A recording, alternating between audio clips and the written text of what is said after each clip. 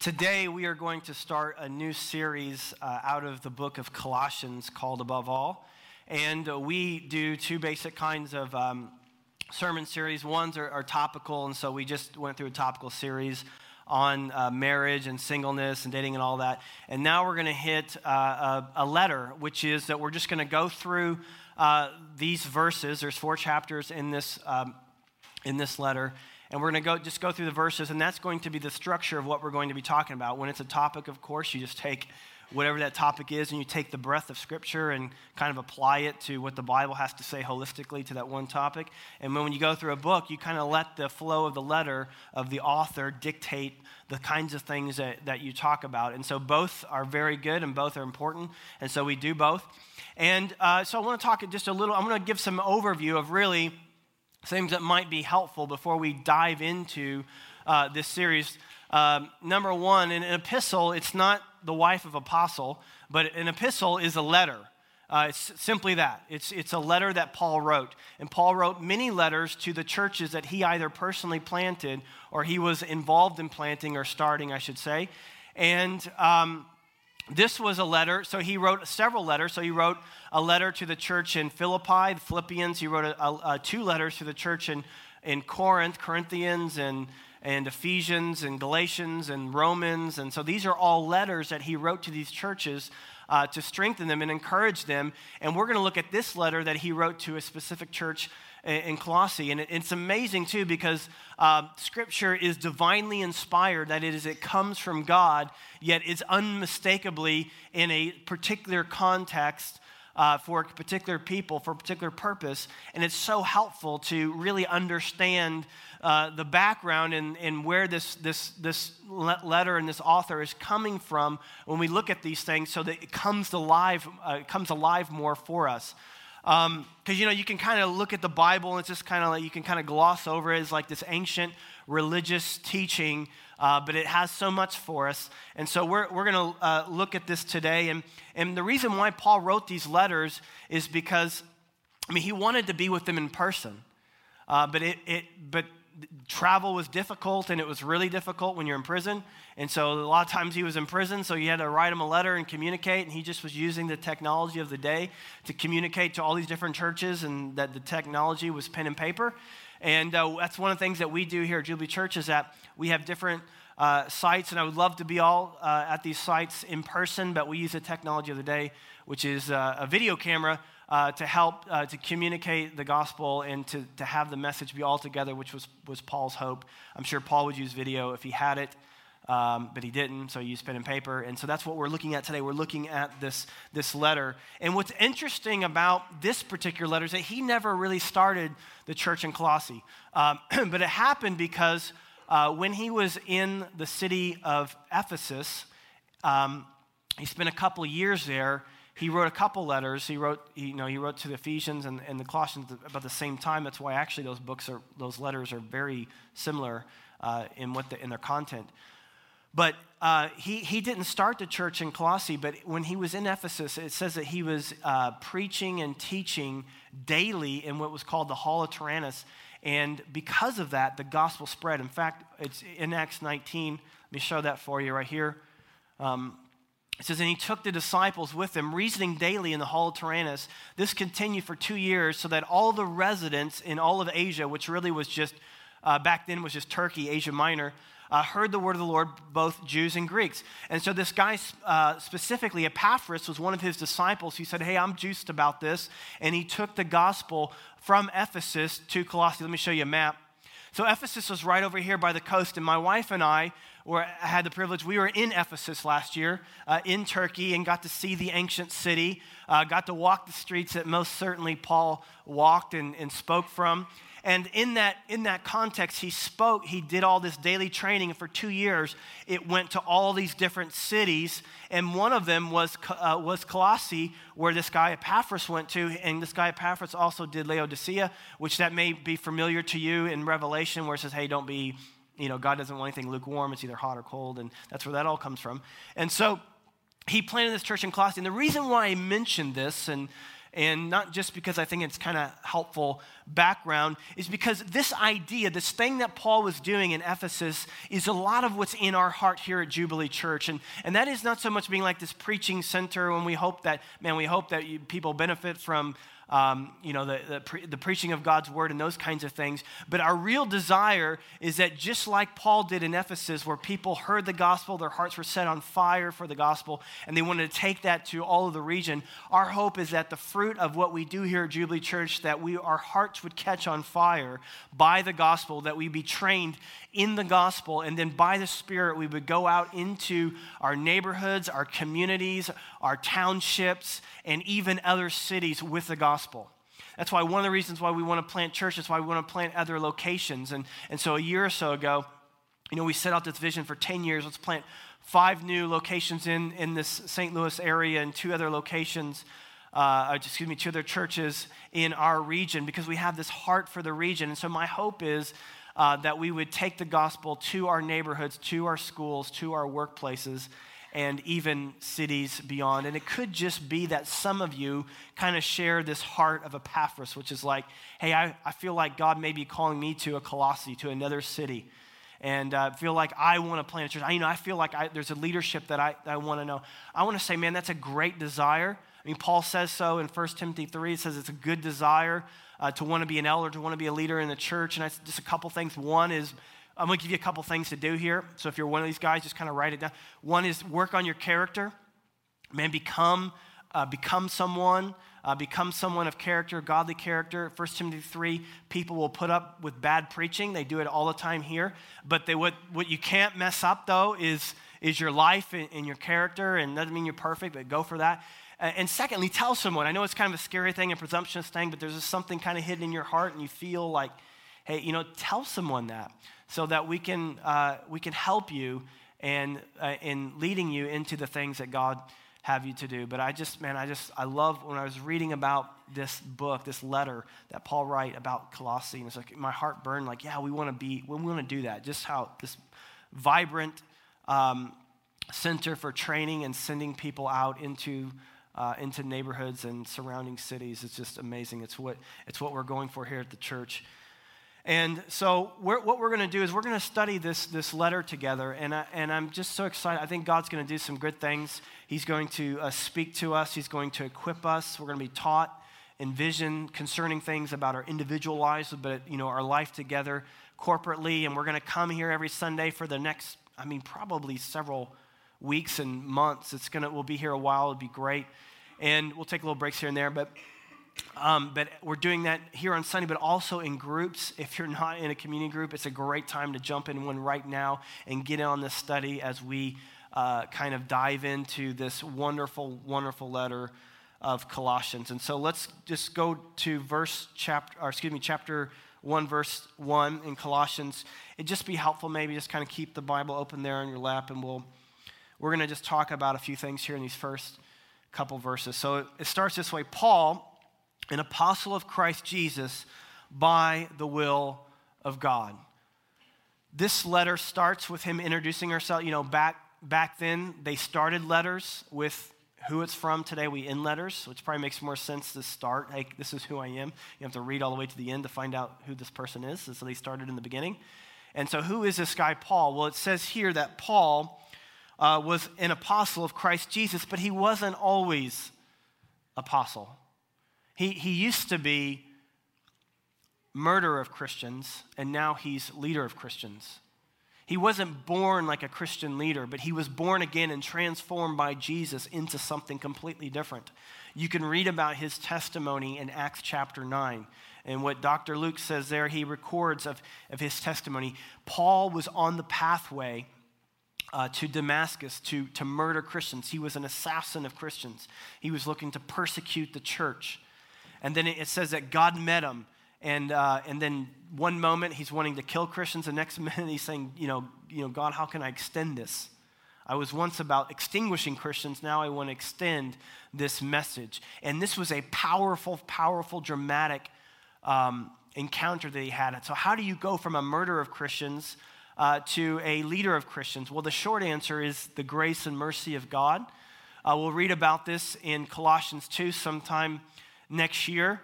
But it says in Colossians 2 that we were dead, but God made us alive.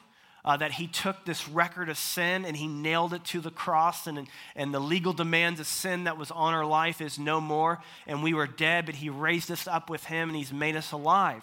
And God did that with Paul dramatically. Now, other people like Peter, the Apostle Peter, it wasn't all at once, but it was kind of this moment by moment thing. There were several events in Peter's life where he was led into a relationship with Jesus. So when we first meet Jesus and Peter,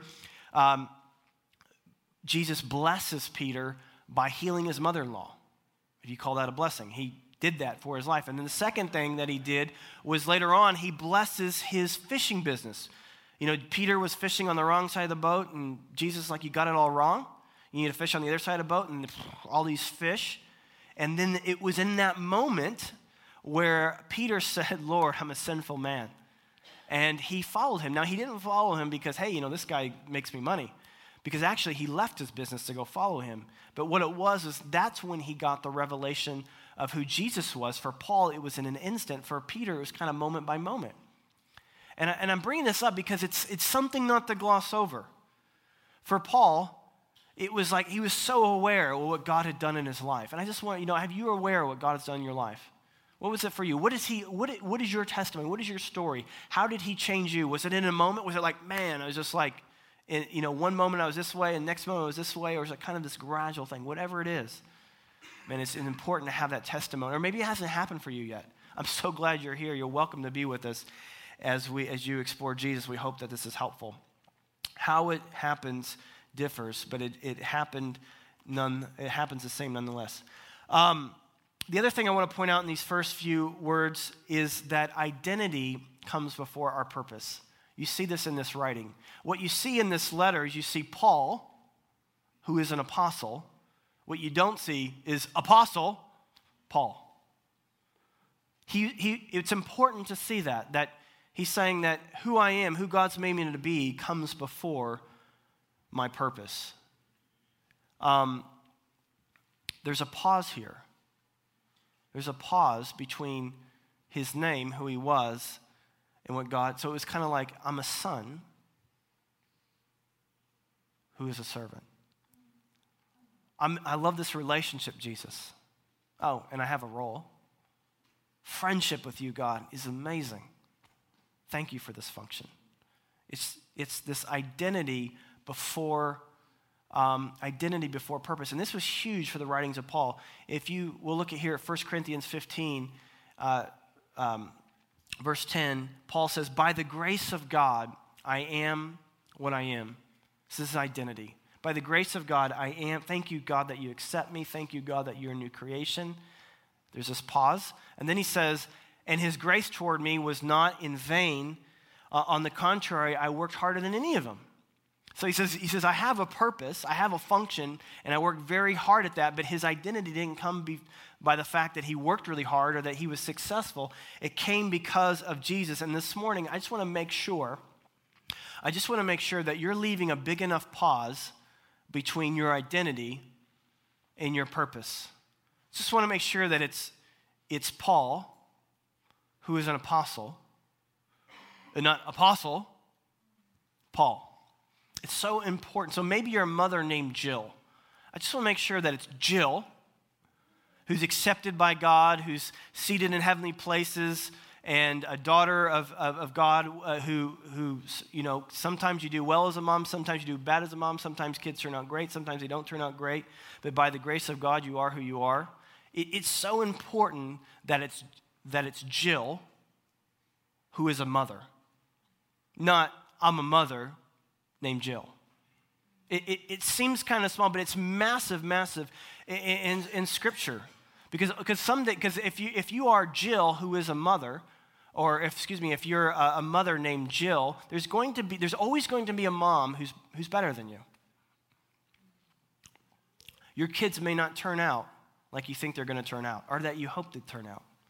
And if your identity is wrapped up in the role that God has given you, so Paul's role was an apostle, if your identity is wrapped up in the role that God has given you, which is a mother, It's gonna ruin you. For Paul, he was rock solid in his confidence in God, and he was rock solid not because, hey man, he was a great apostle, but because of what Jesus had done for him. So maybe you hear your marketing guru and Michelle, your marketing guru Michelle. I want to encourage you to flip that, to change that to Jill, who is a marketing guru, or the opposite. Maybe you're unsuccessful businessman Tom. Sorry, Tom.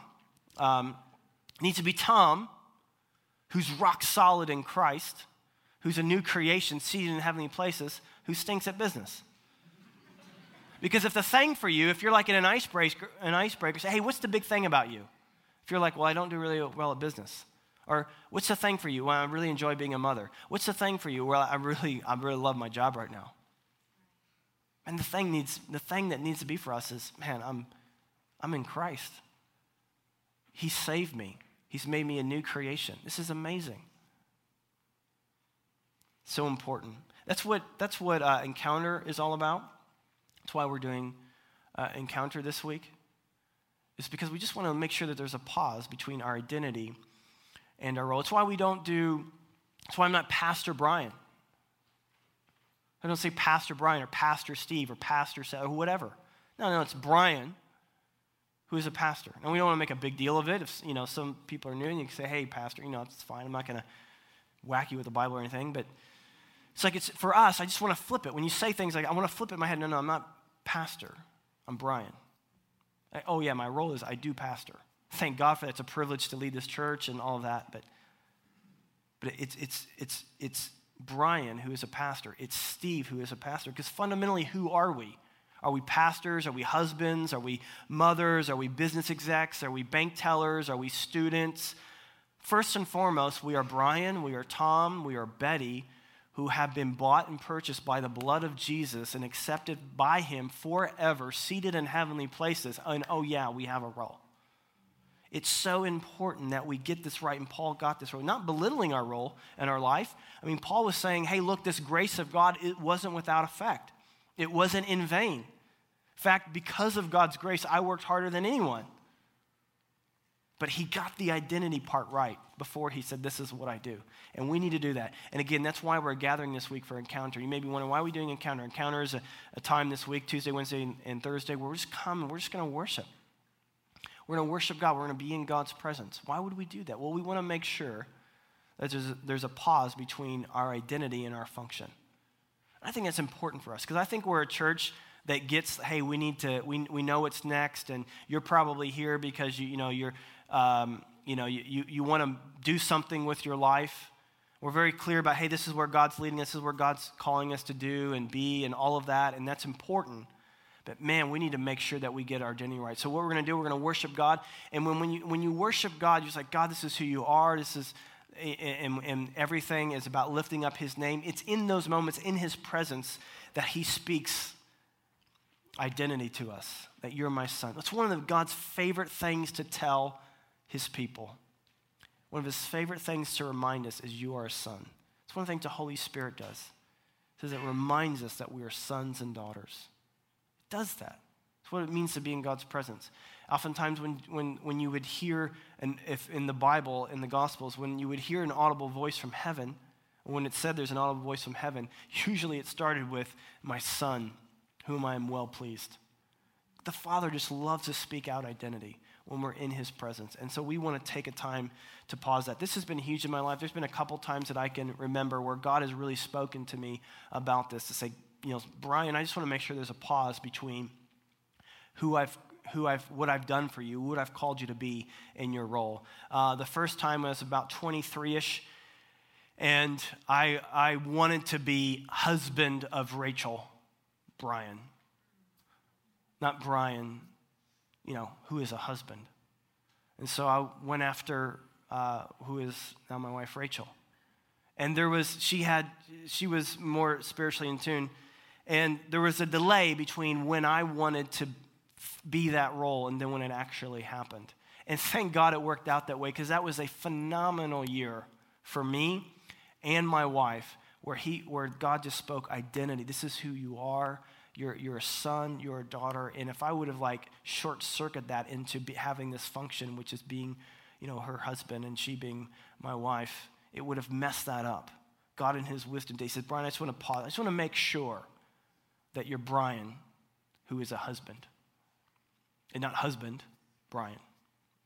The other time was when we were searching for a building. This is a few years ago. I just started leading the church in 2005, and we were right in the middle of, we're getting ready, we felt like we needed to buy a building. And so we were looking at all different places. We looked at every building, I think, in St. Louis. I could tell you, I should go into commercial real estate because I know the square footage. I know all of it. We looked at every single building. It was difficult and frustrating, most of them because, our vision was way bigger than our bank account. And so we finally found this place that we thought, man, this is ideal. This is perfect. It's within our financial grasp. And so we made a good offer. I think even a little bit more than what they were asking for.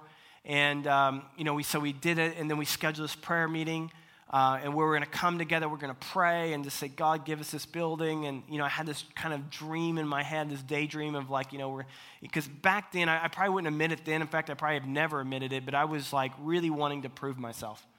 It's like, man, I want to prove that, I can handle this, and I'm not belittling team at all because we were in this together, and thank God for that. It wasn't just me doing this.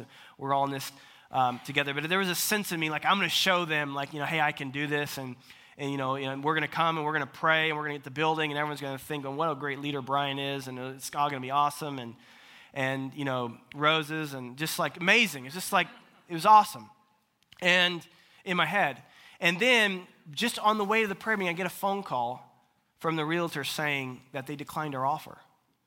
And they weren't supposed to give us the answer for another week or two. But they said, on the way to the prayer meeting to pray that we get the building, you're not getting it. Oh. I just felt and there's a lot of things I just felt like God was saying in that moment, I just want to make sure, hey, it's Bryan who I've called to lead churches. Not church leader, Bryan. I'm going to put a pause on this. Now, the good news is that we got a building, I think a better building. This is the building we're in, by the way, we bought. And it all worked out, and God provided and is sovereign. But he was showing me things about identity before purpose. It's so huge. I really hope that we could end it right here because this is such a big point for us.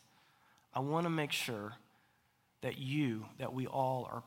we're pausing between what our identity in Christ is and the role that he's given us to play. Now, we do have a role. Paul did have a purpose, which is to be an apostle. That was his ministry role or function. I wonder if you know what yours is. If you know what your role is, what God has given you to do. And there's a few things that you can do to find out. Number one is to serve generally. Number two is to find out what you enjoy. And number three is to what is bearing fruit. And you can apply this to any area of your life. So maybe it's, finding a spouse. Well, I think serve generally. And what I mean by that is be a friend to everyone.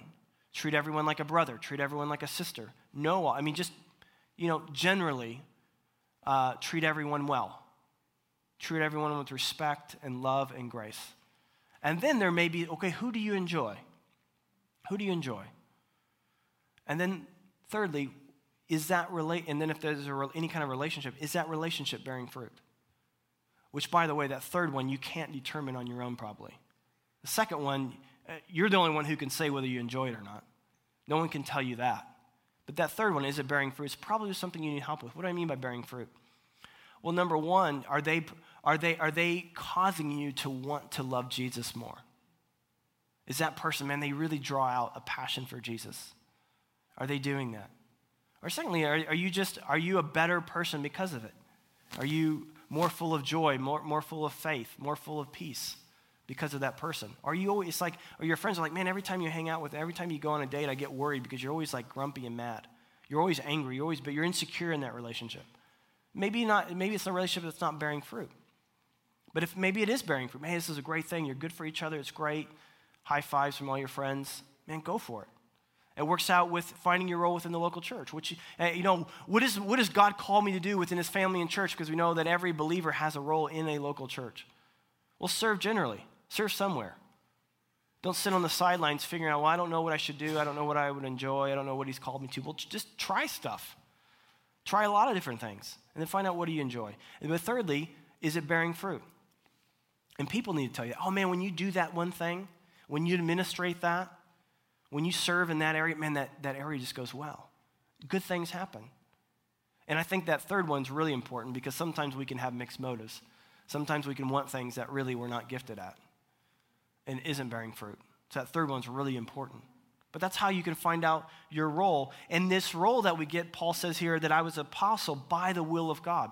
This is something God does. God calls us together and he gives us gifts. He's made you by the will of God. He hasn't made you her by the will of God. He hasn't made you him by the will of God.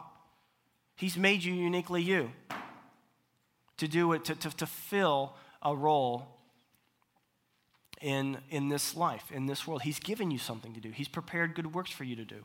It's his design. It's his will, so that no one could boast. So you don't boast about your role and you don't belittle your role. It's something God puts together. That there's this famous passage in 1 Corinthians 12 about how the church is a body, and we're all different parts and made up of different parts. And at the very end of it, it says this is the will of God, that God is the one who sets everything in motion. And that has great, great benefit because you get added a new level of confidence if what you're doing is by the will of God. People ask me, do you enjoy being a pastor? And I do. I enjoy being a pastor. But that's not what sustains me because sometimes I don't enjoy it. It's not you, it's me, by the way. It's just sometimes I don't enjoy it. But what sustains me and what really thrills me is that I know it's God's will for my life. Now, if God had me do something else, I'd feel the same way about that. But what I love isn't so much like, I get to do things that I really like to do. But it's because I just know that this is what God's will is for my life. It just adds a new layer of confidence. Now, maybe you're like, I don't really know what God's will is for my life. I don't really know specifically and uniquely what God would have me to do. Well, I would say this. I would say that there's a general will that God has that's like 95% of life. And that is, for example, if you're a spouse, it's God's will that you love your spouse as Jesus has loved you. So when you wake up in the morning, you know that it's God's will that you love your spouse. That's something God wants you to do. If you have children, you know that it's God's will that your children obey you. And that adds a new level of authority, a new level of confidence in your parenting.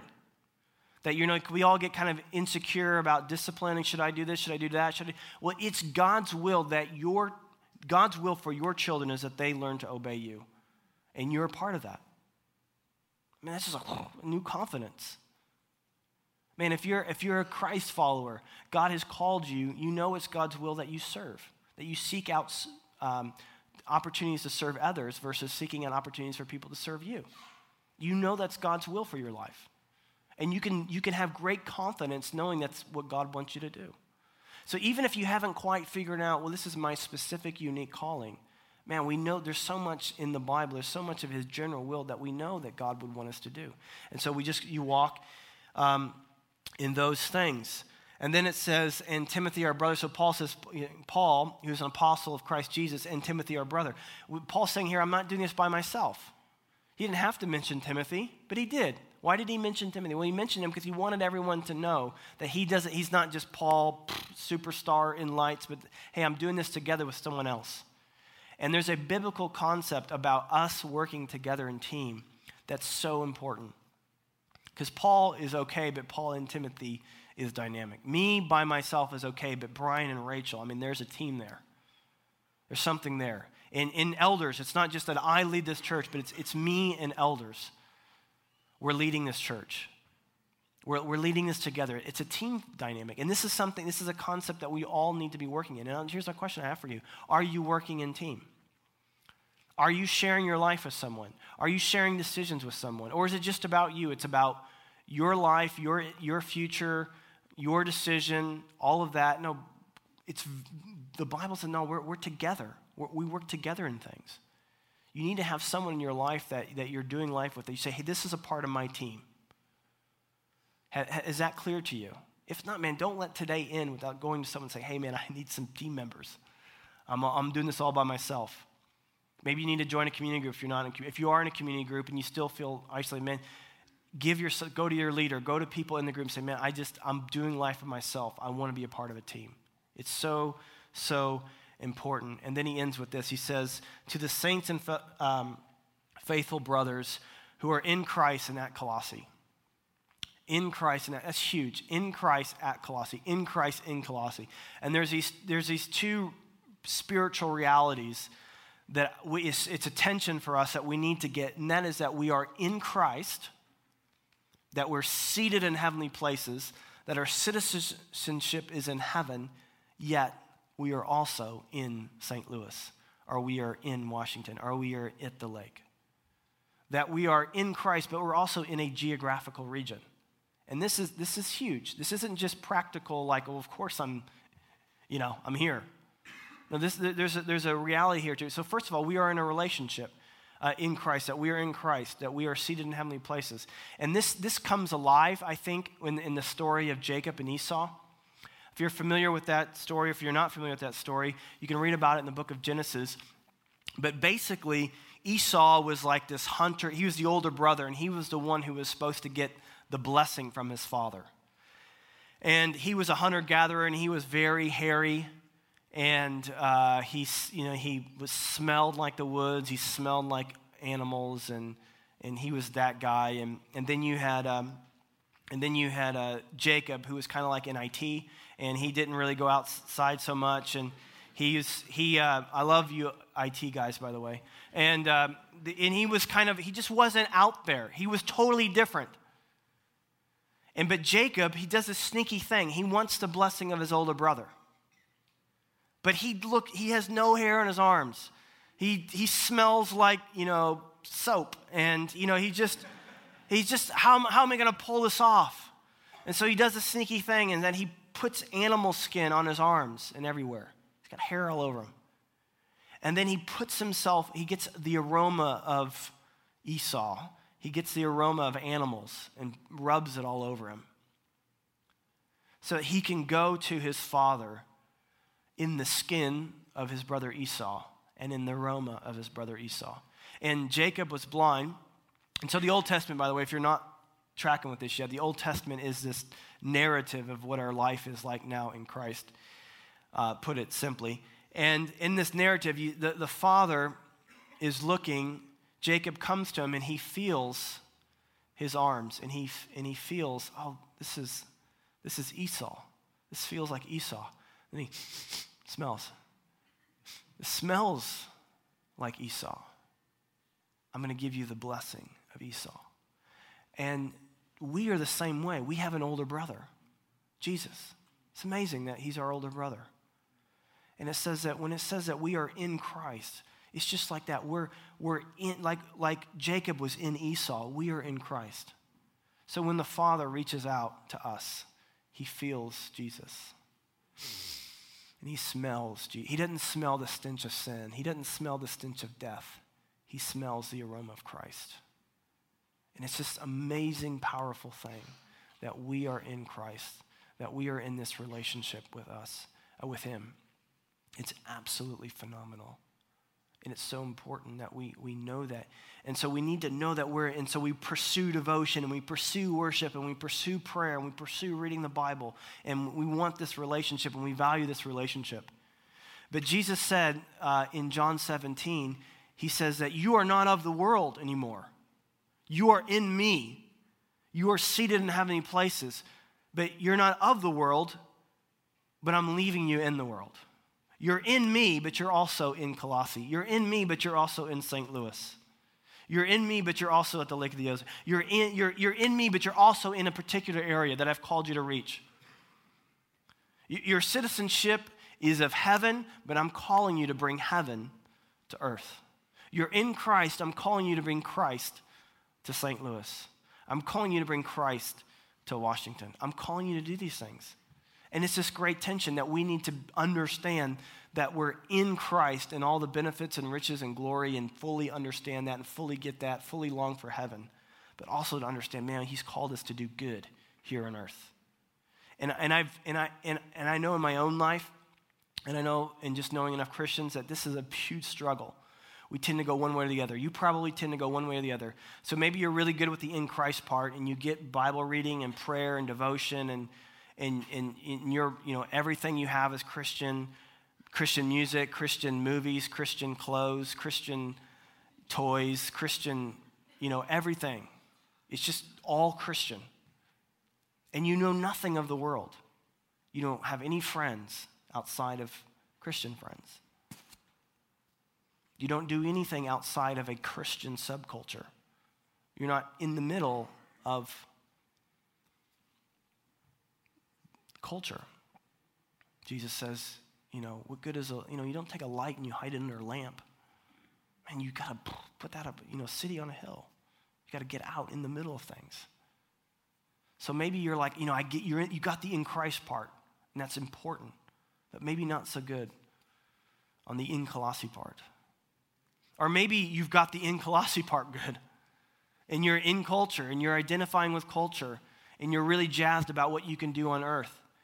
And you're really into social action. You're really about, and that's where it's at, and let's build a community center, and let's do all, and that's really important. But let me ask you, I'll put it this way. I was talking to an older gentleman about 6 months ago, and this is where we were having this conversation about social action and the real importance for the church to be relevant in our cities today, which is so important, and we need to do that. But one of the things he said that he just kind of cautioned us young pastors on was, he said, one of the things that happened to me in my life is that the more I pursued social action, the more I pursued what I can do on earth, I stopped looking toward heaven because I was so amazed about what can be done on earth that I forgot about heaven. And so it's like there's traps at both ends. And so it's not like we just, we want to be in Christ. Our hope is heaven. Our hope is not in this earth. Our hope is not what we can do in this earth. Our hope is heaven. It's Jesus. It's what he's doing. But it's not just that, but God has given us a work to do. We're to be in Christ and in St. Louis. We're to be in Christ and in Washington, in Christ, or wherever we're at. And there's just a couple things that I think has been helpful for me that might help you in this and holding this tension. Number one is to understand that you're not here by accident. And by here, that means if you're in St. Louis, or whatever location you're at, you're not in St. Louis by accident. God brought you here.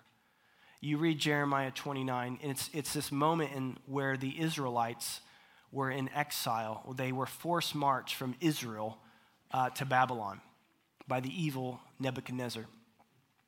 And it was something against their will. It says there's not guns, but there's knives and spears and all that, just force marched into Babylon. But then 3 times in the beginning of Jeremiah 29, it says, I, the Lord, brought you here. I, the Lord, brought you here. I, the Lord, brought you here. So what was it Nebuchadnezzar taking them into Babylon, or was it God? God's saying, well, they did it, but I'm using that. I brought you here. You came here against your will, but I want you to know that I brought you here. Maybe I was talking to a great sister here at Jubilee, and she was talking about how this was the only place, or this was the best place for her degree. But then, and I'm thinking about this sermon, and then as soon as she said that, she's like, but I know God brought me here. It's like, that's amazing. That's great. Maybe you were born here. You're like, well, it wasn't my choice. My parents, I'm here because of my, no. God brought you here. God brought you here. Maybe you think, well, I'm here for a job. No, God brought you here. Your job didn't bring you here. God brought you here. God purposed that you would be here. And not only that, in this story, in this account, God says, you're not leaving here for 70 years. Now, the time span back then, according to Psalms, was 70 years. So when God said, you're not leaving here for 70 years, saying you're not leaving here. If you were 60 years old or you were born that day, you're going to die in Babylon. In other words, he's saying, you're going to be here forever. And so he says, Because everybody else was wanting to, I don't want to go to Babylon. I want to go back to Israel. I want to go back. He said, no, plant gardens, start businesses, get married, settle down. In other words, live as though you're going to be here for the rest of your life. And I think that's one of the things, I think this is one of the ways that you can really live this principle out, is because, maybe you feel like, well, I'm just here, I'm here for school and I'll be gone. Or I'm here for a job for 6 months and then I'll be gone, or whatever it is. Man, I believe with all my heart the way God would have you to live is that you would live here as though you're going to live here for the rest of your life. It's the way that you can invest. It's the way that you can love your city. It's an important thing. So know that you're not here by accident. This is by the will of God. You are here by the will of God. Second thing is to know that St. Louis, that Washington, that the lake, that wherever you're at, they're not here by accident. When God designed for the Mississippi and the Missouri to converge here, that wasn't an accident. When Pierre Laclede in 1764 started a fur company near the riverfront, he was thinking, man, a new business. And heaven was saying, man, a new plan. Lewis and Clark come along. This looks like a great place for Western expansion. Heaven's saying this is a great place for gospel expansion. So cities, here's what cities are. Cities are just a big excuse to bring people together, lots and lots of people together, so that they can hear the word, so that their lives can be changed. This is one of the things that Acts 17 says. Let me show you this. It says, this is God having determined allotted periods and the boundaries of their dwelling place. God decides how long you live and what period you live in. This was his idea. And their dwelling place. He's the one who decides where you live. He decided that. That they should seek God and perhaps feel their way toward him and find him, yet he is actually not far from each one of us. So this is what he's saying. God brings people together in cities so that they can find him. That's what cities are. Cities are just a big excuse for that. So maybe, so that's what God's all about. Whether it's you're here in St. Louis, whether you're at the lake, whether you're at Washington, this is God's desire for you. God wanted you here, and God's using you to see that other people would come to know him. It's why he put these things into place. And so know that it's not an accident. This is God's plan. This is God's purpose. It's an amazing thing to think about that God in his wisdom has decided to use you in this particular time, in this particular city, for his glory, and so that other people would come to know. He's got this thing thought out. He wants to use you. And the way that you can kind of really get a hold of that, hey, I'm in Christ, but I'm also in Colossae. I'm in Christ, but I'm in St. Louis. I'm in Christ, I'm in Washington. I'm in these places. The one you say, hey, no,